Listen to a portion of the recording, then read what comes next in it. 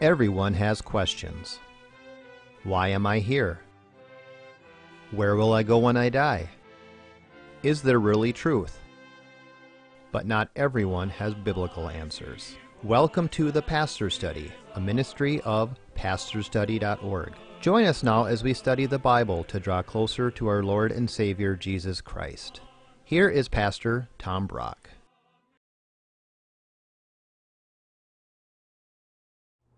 Welcome to the Pastor's Study.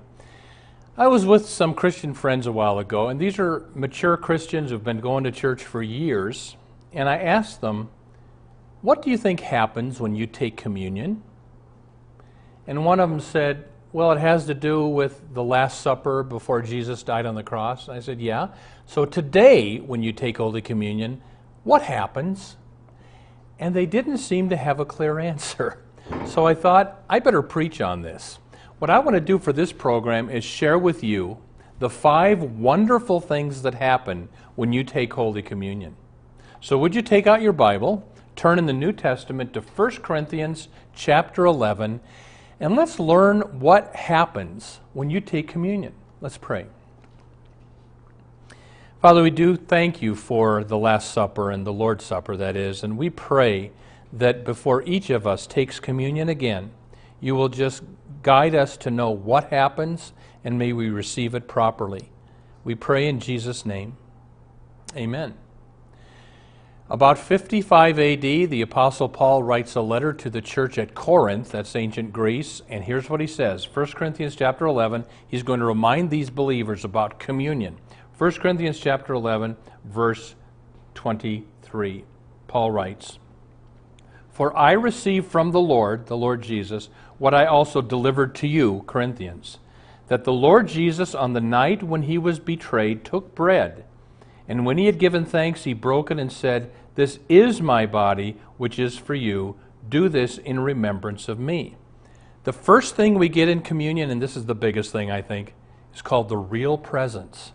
This is my body. Jesus didn't say this symbolizes my body. He said this is my body. Some way, in a way I don't think we understand, in, with, and under the bread and wine is the real presence of Jesus Christ. I can tell you that one of the holiest years of my life was back when I was on internship at Chapel of the Resurrection at Valparaiso University. We took Holy Communion twice every week. That was unusual for me. That was a holy year. There's a power. The presence of Jesus Christ is in Holy Communion. First thing we get is called the real presence. The second blessing of communion, look at verse 25. In the same way, also Jesus took the cup after supper and said, "This cup is the new covenant in my blood." And if you read the way Matthew puts it in Matthew 26, this is the blood of the covenant which is poured out for many for the forgiveness of sins. So here's the second blessing of Holy Communion, the forgiveness of sins. I mean, what is the new? The old covenant was to the Jews, follow me and I'll be your God. The new covenant is in the blood of Christ, trust in my Son, I'll forgive your sins. Holy Communion. When you take Holy Communion, there's an old hymn that goes, "I look not back, God knows the fruitless efforts, the wasted hours, the sinning, the regrets. I leave them all with him who blots the record and graciously forgives and then forgets." In other words, when you go up to take communion, you take your sins up there, your guilt up there, you leave it at the altar, you let Jesus wash it away, and you go back to your seat. And if the devil brings those sins up again, you ignore him. Again, I've said this many times, a great sermon I heard when I was 20 years old, the preacher said, every time you sin, immediately do 3 things. Number 1, confess it. The word confess means agree with. God, I agree that was a sin. Number 2, put it under the blood. You say, God, I believe Jesus paid for this sin with his blood. So number 3, you forget about it. Confess it, put it under the blood, and then forgive yourself, forget about it, and move on. That's what we do when we take Holy Communion. Number 1, you get the real presence of Christ. Number 2, you get the forgiveness of your sins. Third thing that happens in communion is verse 25. In the same way, he also took the cup and then said, "Do this as often as you drink it in remembrance of me." Third thing that happens in communion, we remember. This is a legend, it's not true, but do you remember little Zacchaeus in the New Testament who had to climb up the tree to see Jesus, and then Jesus came and said, I'm going to have dinner at your house, and Zacchaeus gets saved that day? There's a legend that when Zacchaeus was an old man, he used to go out of the house at night and take a walk, and then he'd come back full of peace. And this happened night after night, and finally his wife was wondering, what is he doing? So one night he left the house, she follows at a distance, she's in walk all the way through the town of Jericho. He goes up to this big tree, Zacchaeus puts his arms around the tree and hugs the tree and goes home. The wife says, Zacchaeus, I followed you tonight. I saw what you did. Why did you do that? And he said, that tree is where he saved me. And I told God, as long as I can walk, I'm going to go back to that tree and remember him. When you take Holy Communion, you're throwing your arms around the tree of Calvary, his death on the cross, and you're saying, Jesus, I remember the tree upon which you died. When you take communion, you get the real presence of Christ. Number 2, you get the forgiveness of your sins. Number 3, you remember what he did for you. Fourth thing that happens in communion. Look at verse 26. For as often as you eat this bread and drink the cup, you proclaim, or literally you preach the Lord's death until he comes. The next thing we do in communion, we preach a sermon. When you're taking communion, you are preaching to the person to your left and right, this is Jesus' death on the cross. This is what saves me. I remember many years ago, my least favorite TV show, which, hallelujah, is not on in the air anymore. It was the Phil Donahue Show. He said he was a Catholic, but he did a lot to deny the Christian faith. Well, one day he has some Christian movie stars on the stage. And here's Jeannie C. Riley, a country western singer, Harper Valley PTA. Jeannie, you're a Christian, yes. Well, are you one of these Christians, says Phil, that you believe that if somebody doesn't believe in Jesus, they go to hell? And Jeannie C. Riley said, yes, Phil, that's what I believe. Well, you mean good Jews, good Buddhists, good Hindus, they're not going to heaven because they don't believe in your Jesus. She said, why, yes, Phil, that's exactly what I believe. It was great. And you know what she was doing? She was doing what we do when we take communion. You are preaching a sermon that the only thing that can save anybody is the death of Christ. Let's look at the next thing that happens is verse 26. For as often as you eat of this bread and drink of this cup, you preach the Lord's death, next words, until he comes. Or as the way Matthew's version says, Jesus says, I tell you, I will not drink again of the fruit of the vine until that day when I drink it new with you in my Father's kingdom. So here's the last thing that happens in communion.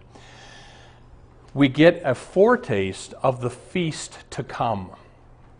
When Jesus returns in the clouds at the end of time, then will happen what is called the marriage supper of the Lamb. And all the saints, all the Christians from all time will be around this huge table. You'll see Abraham, Isaac, and Jacob. You'll see your Christian grandma. You'll see St. Peter. You'll see Mary Magdalene. And all of the saints are around that table. And then Jesus takes out the wine again and drinks of the fruit of the vine with us one more time. It's called the great banquet table of God. When you take Holy Communion, you're getting just a little foretaste of that great feast to come. Let me just share a story. I was raised in Omaha. When I was 7 years old, the little girl across the street, her name was Carol, we were great little friends. In fact, I remember when my parents were trying to sell our house when I was 7, it had a for sale sign in the yard. Carol and I would stand in front of the for sale sign and yell at cars driving by, you don't want to buy this house, it's a piece of junk. Well, the house sold and we moved. But as an adult now, I'm driving through Omaha, and I thought, for nostalgia's sake, I'm going to drive through my old neighborhood when I was 7. So I drive through I look at my old house, and I look across the street to where Carol lived, and I'm wondering, whatever happened to the Lance family? So there's this blonde-haired lady mowing the lawn, and I did something that I don't do. I stopped my car, I got out, and I went up to the lady and I said, you know, I just wonder whatever happened to the people that used to live in this house. My name's Tom Brock. I used to live across the street. And this girl goes, this young woman said, actually she was an older woman, Tommy! And she comes over and hugs me. Well, it's Carol, all grown up, mowing her mom's lawn. Her mom is in her 90s now, still lives in the house. So Carol takes me in, and we sit at the kitchen table in this kitchen that I haven't sat in for 50 years. And we reminisced on what we did when we were 7 years old. Then her mom comes in, had been grocery shopping. She comes in with grocery bags, and she sees this strange man at her table. And Carol says, Mom, guess who this is? And she had no idea. It's Tommy Brock. And Gladys, I think, almost dropped the groceries. Tommy gives me this huge bear hug. We sat in their kitchen and just talked and talked. I drove away feeling so warm. And you know what I thought? Multiply that feeling times 1,000. And that's what we're going to get in heaven when all the Christians of the ages are reunited once and for eternity. You're getting a little foretaste of that great feast and reunion to come when you take Holy Communion. So let's review. When you take Holy Communion, number one, you get the real presence of Christ. Number two, your sins are clearly forgiven. Number three, you remember what he did on the cross. Number four, you preach a sermon that this is the only thing that can save me. And number five, you get a foretaste of the feast to come. One more question for today. And that question is, what does verse 27 mean? Look down to verse 27 where Paul writes this. Whoever therefore eats the bread or drinks the cup of the Lord in an unworthy manner will be guilty of profaning the body and blood of the Lord. Well, what does drinking the wine in an unworthy manner mean? Some people think that means you have to be worthy to take Holy Communion. Well, you can never be worthy. In fact, here was a woman that the communion cup came to her in the pew, and she just pushed it away. And the pastor came down and pressed it into her hand and said, Woman, it's for sinners. It's for sinners. The reason we take Holy Communion is because we're not worthy. We're sinners who need it. So what does Jesus mean by you got to take communion, or Paul mean when he says you got to take it in a worthy manner? Well, it's clear if you look up at verse 21. Here's the clue. He's talking about the Corinthians. In eating, each one of you goes ahead and eats his own meal. One is hungry, another is drunk. What? Do you not have houses to eat and drink in? Or do you despise the church of God? In other words, Corinthians some of them were getting drunk on Holy Communion. So the first thing that drinking worthily means is, it means without drunkenness. But then also look down at verse 29. For anyone who eats and drinks without discerning the body, eats and drinks judgment upon himself. Second thing worthily drinking means, it means you drink it discerning the body. In other words, you realize the body of Christ is in this meal. It's not a normal meal. It's different. I mean, I visited a church, and this church takes communion every week. It's a Protestant church. And the pastor in the middle of the service says, okay, everybody, let's eat the bread. They passed it through. Okay, everybody, let's drink the grape juice here. I'm thinking, did people even know that was communion? No words of institution, no explanation. You need to discern that the body is here. And then, I was thinking this. If the President of the United States invited you to dinner, I think you'd think that's a pretty big deal.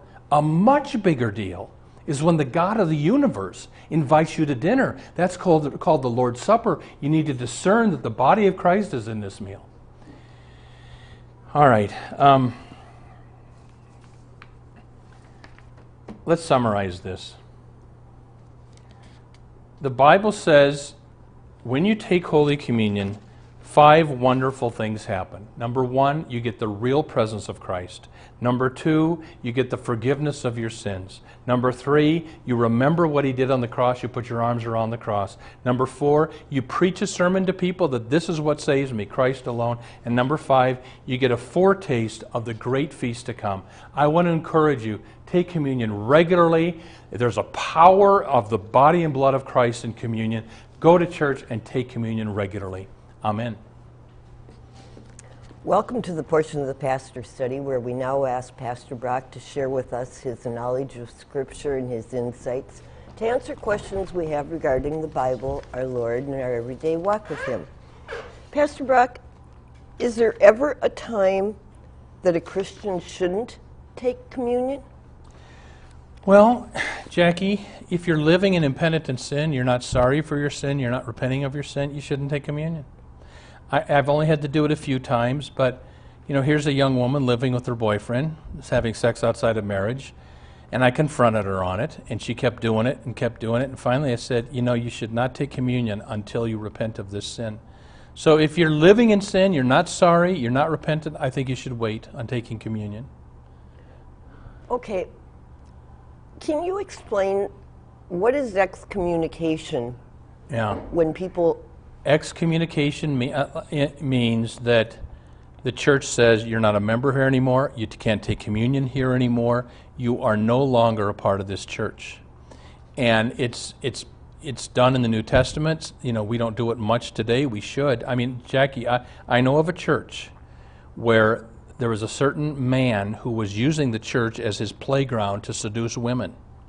And the guy was warned, and finally the pastor got up in the pulpit and said, "Women, beware of Mr. So-and-so," named the guy, because he is using this place and that was a kind of an excommunication just to protect the church. So there you go. But weren't the women guilty too then? Yes. Okay, because, I mean... Yeah, that's right. All right. Yeah. Some of the more liberal churches are saying that everyone is invited to take communion, even unbelievers.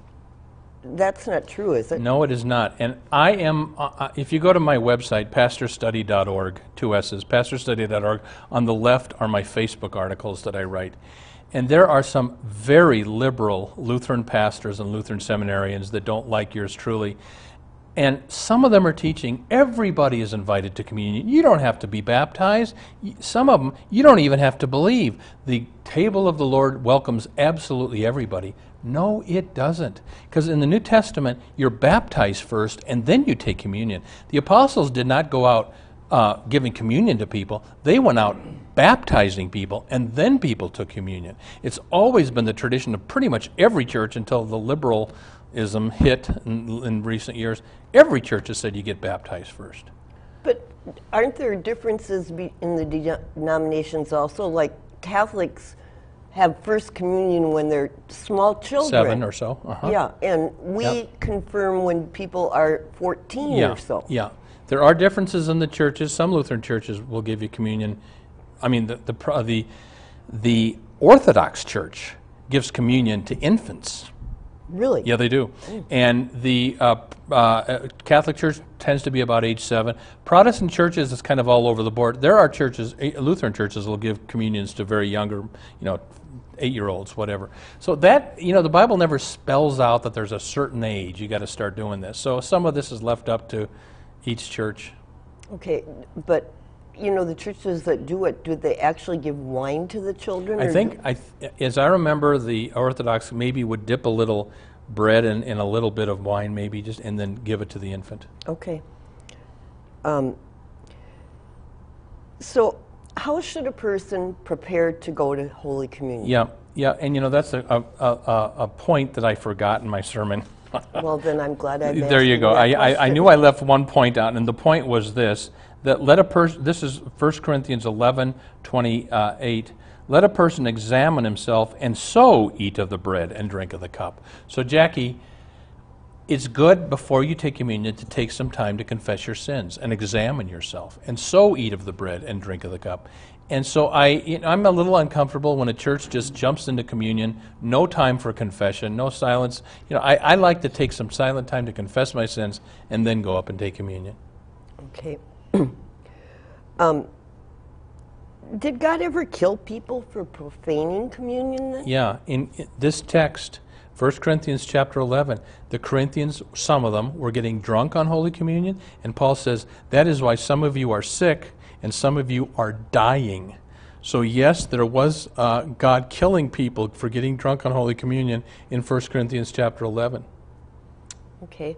What do you say to the person who says, if I believe in Christ, doesn't God forgive my sins before I go to communion? Yeah. And why do I need communion? What do you say to a person Well, like that? you can overdo this and you can underdo it too. When my grandpa was dying, Jackie, my mom was rather insistent that Grandpa get communion before he dies. And she never said it, but I wondered, does Mom think he's not going to make it into heaven unless he gets communion right before he dies? And see, Jackie, here's the way I believe. I'm forgiven of my sins before I go take communion, if I trust in Christ, But so the question is, well, then why do you do it? Because I need the assurance of my forgiveness. Because we're human, we've got guilt, we've got doubt, and does God forgive me or not? Communion is God's way of assuring people, because of the blood of Christ and the new covenant, I forgive all your sins through Christ's blood. We take it to get our own guilt put to bed. It's the assurance. I think you're saved if you're in Christ before you take communion. This is our way of getting assurance. So assurance is almost a bigger thing than actually taking the communion. Well, I don't know. I think because it's all locked together, it's all the same. Okay. Can you explain what is intinction? Yeah. Jackie, most churches, when you go, you get the bread to eat and then a little cup for the wine, or maybe there's a common cup they pass for the wine. Some churches, they do intinction, which means dipping. So they'll take a little bit of bread and they'll dip it in the wine and they'll give it to the person taking communion. And I'm not saying that's not communion, but I don't like it, because in Matthew and 1 Corinthians, Jesus said take and eat. He said take and drink. He didn't say take and dip. So I kind of like taking it more literally. Yeah. Tom, is there any fast rule about how often we should take communion? I mean, some churches only have it once a month, and some churches have it every Sunday. Yeah. I think too, it's in the book of Acts, and I'm not saying this 100% for sure, but in the book of Acts, it looks like they broke bread on the first day of the week, which is Sunday. And I think that's a reference to communion. They also broke bread because they had the Christian agape meal, the love meal often. So I'm guessing though it's probably communion. So I'm guessing, and I'm not going to be firm on this, that the early Christians probably took communion weekly. So I like taking communion weekly. I need it every week. And you probably, churches debate, should we have it once a month? Lots of churches just have it once a month. And when I was the pastor at Hope Lutheran, I wanted to have it every week. And some people argue, well, if you do it every week, it gets routine. If you do it once a month, it's more special. Well, wait a minute. We pray every week in church. We sing hymns every week in church. We do scripture readings every week in church, and it doesn't get boring. Why can't we do communion every week? And that's my opinion. You got to pray about it. Each church does. Because there's no certain clear command on it, I think there's room for wiggle room. Do the churches ever deny people if they come and ask for communion when it's not a Sunday that there is communion? They shouldn't. If somebody comes up to you, me after church, and says, Pastor, I know we didn't have communion this week, but I really need it, that pastor better give it to them. Yeah. Okay. Wasn't the Lord's Supper really a Passover meal that Jesus had with the disciples that started communion? People don't understand this. The Last Supper was the Passover meal. The Jews celebrated Passover once a year when they commemorated 1300 BC or so, when Moses killed the lambs and the people put the blood of the lamb over the door, and then the angel of death passed over the Jews. Their firstborn made it, well, as the Egyptians, their kids were dead. And so Jesus takes that Passover meal and he turns it into the Lord's Supper, which is why Christians don't celebrate the Passover. Jesus is our Passover lamb. We don't need to celebrate what Moses did, because Jesus now is the one by whom the wrath of God passes over us through his death. So we celebrate Passover by the new Passover. Pastor Tom, I've heard this term closed communion, but I've never really understood what Yep. is closed communion. That means if you go to a church where they don't want you to take communion unless you're a member of their church, that's what closed communion is. It's not open to everybody. You need to be part of their church or their denomination. That's one group. Other groups, anybody can take communion. So it's again, there's different practices. And it just depends on which church you're at. Yeah. They're more conservative churches tend to be closed communion, and they're not doing that to be mean. They're just trying to protect people from taking communion who might not have a clue what this is all about. And remember, Jesus says, whoever drinks this unworthily drinks judgment upon themselves. So they're trying to protect people. Okay, one last question then. What are the different understandings of communion among the different denominations? Yep, real quick. Catholics believe in what's called transubstantiation. The word trans means change. They believe when the priest says the word, this is my body, this is my blood, the bread and wine change into the body and blood of Christ. It's not bread and wine anymore, it's just the body and blood of Christ. Lutherans, a little different, not huge difference, but believe in what's called consubstantiation. The word con means with, and we believe it's still bread and wine, but in, with, and under the bread and wine is the blood of Christ and the body of Christ. Other Protestants, Baptists, believe in symbolism, that it's simply symbolic and Christ is not really present. And those are the three differences. You know, Pastor Tom, we've been doing this show for how many years? About 28. It's hard to believe how quickly the time can Yeah, go. amen. And we only have like 40 seconds left. Yeah. And would you like to close with prayer maybe today? Sure. And then You bet. Let's pray, everybody. Father, we do pray before each of our viewers takes communion again, that they'll take a moment to confess their sins, put their faith in Christ, and then believe that when they are receiving the body and blood of Christ, because of the cross, you indeed forgive them and wash their sins away. God, just use communion to bring us closer to Him. In Jesus' name, amen. thanks for being with us. Thank you for watching The Pastor Study. You can watch more of our programs at pastorstudy.org. We are on the air preaching the gospel of Christ because of our generous support of you, our viewers. Would you consider supporting our ministry? You may do so at pastorstudy.org or write The Pastor Study, P.O. Box 41294, Minneapolis, Minnesota 55441. May the blessing of our one triune God, Father, Son, and Holy Spirit be with you today and always.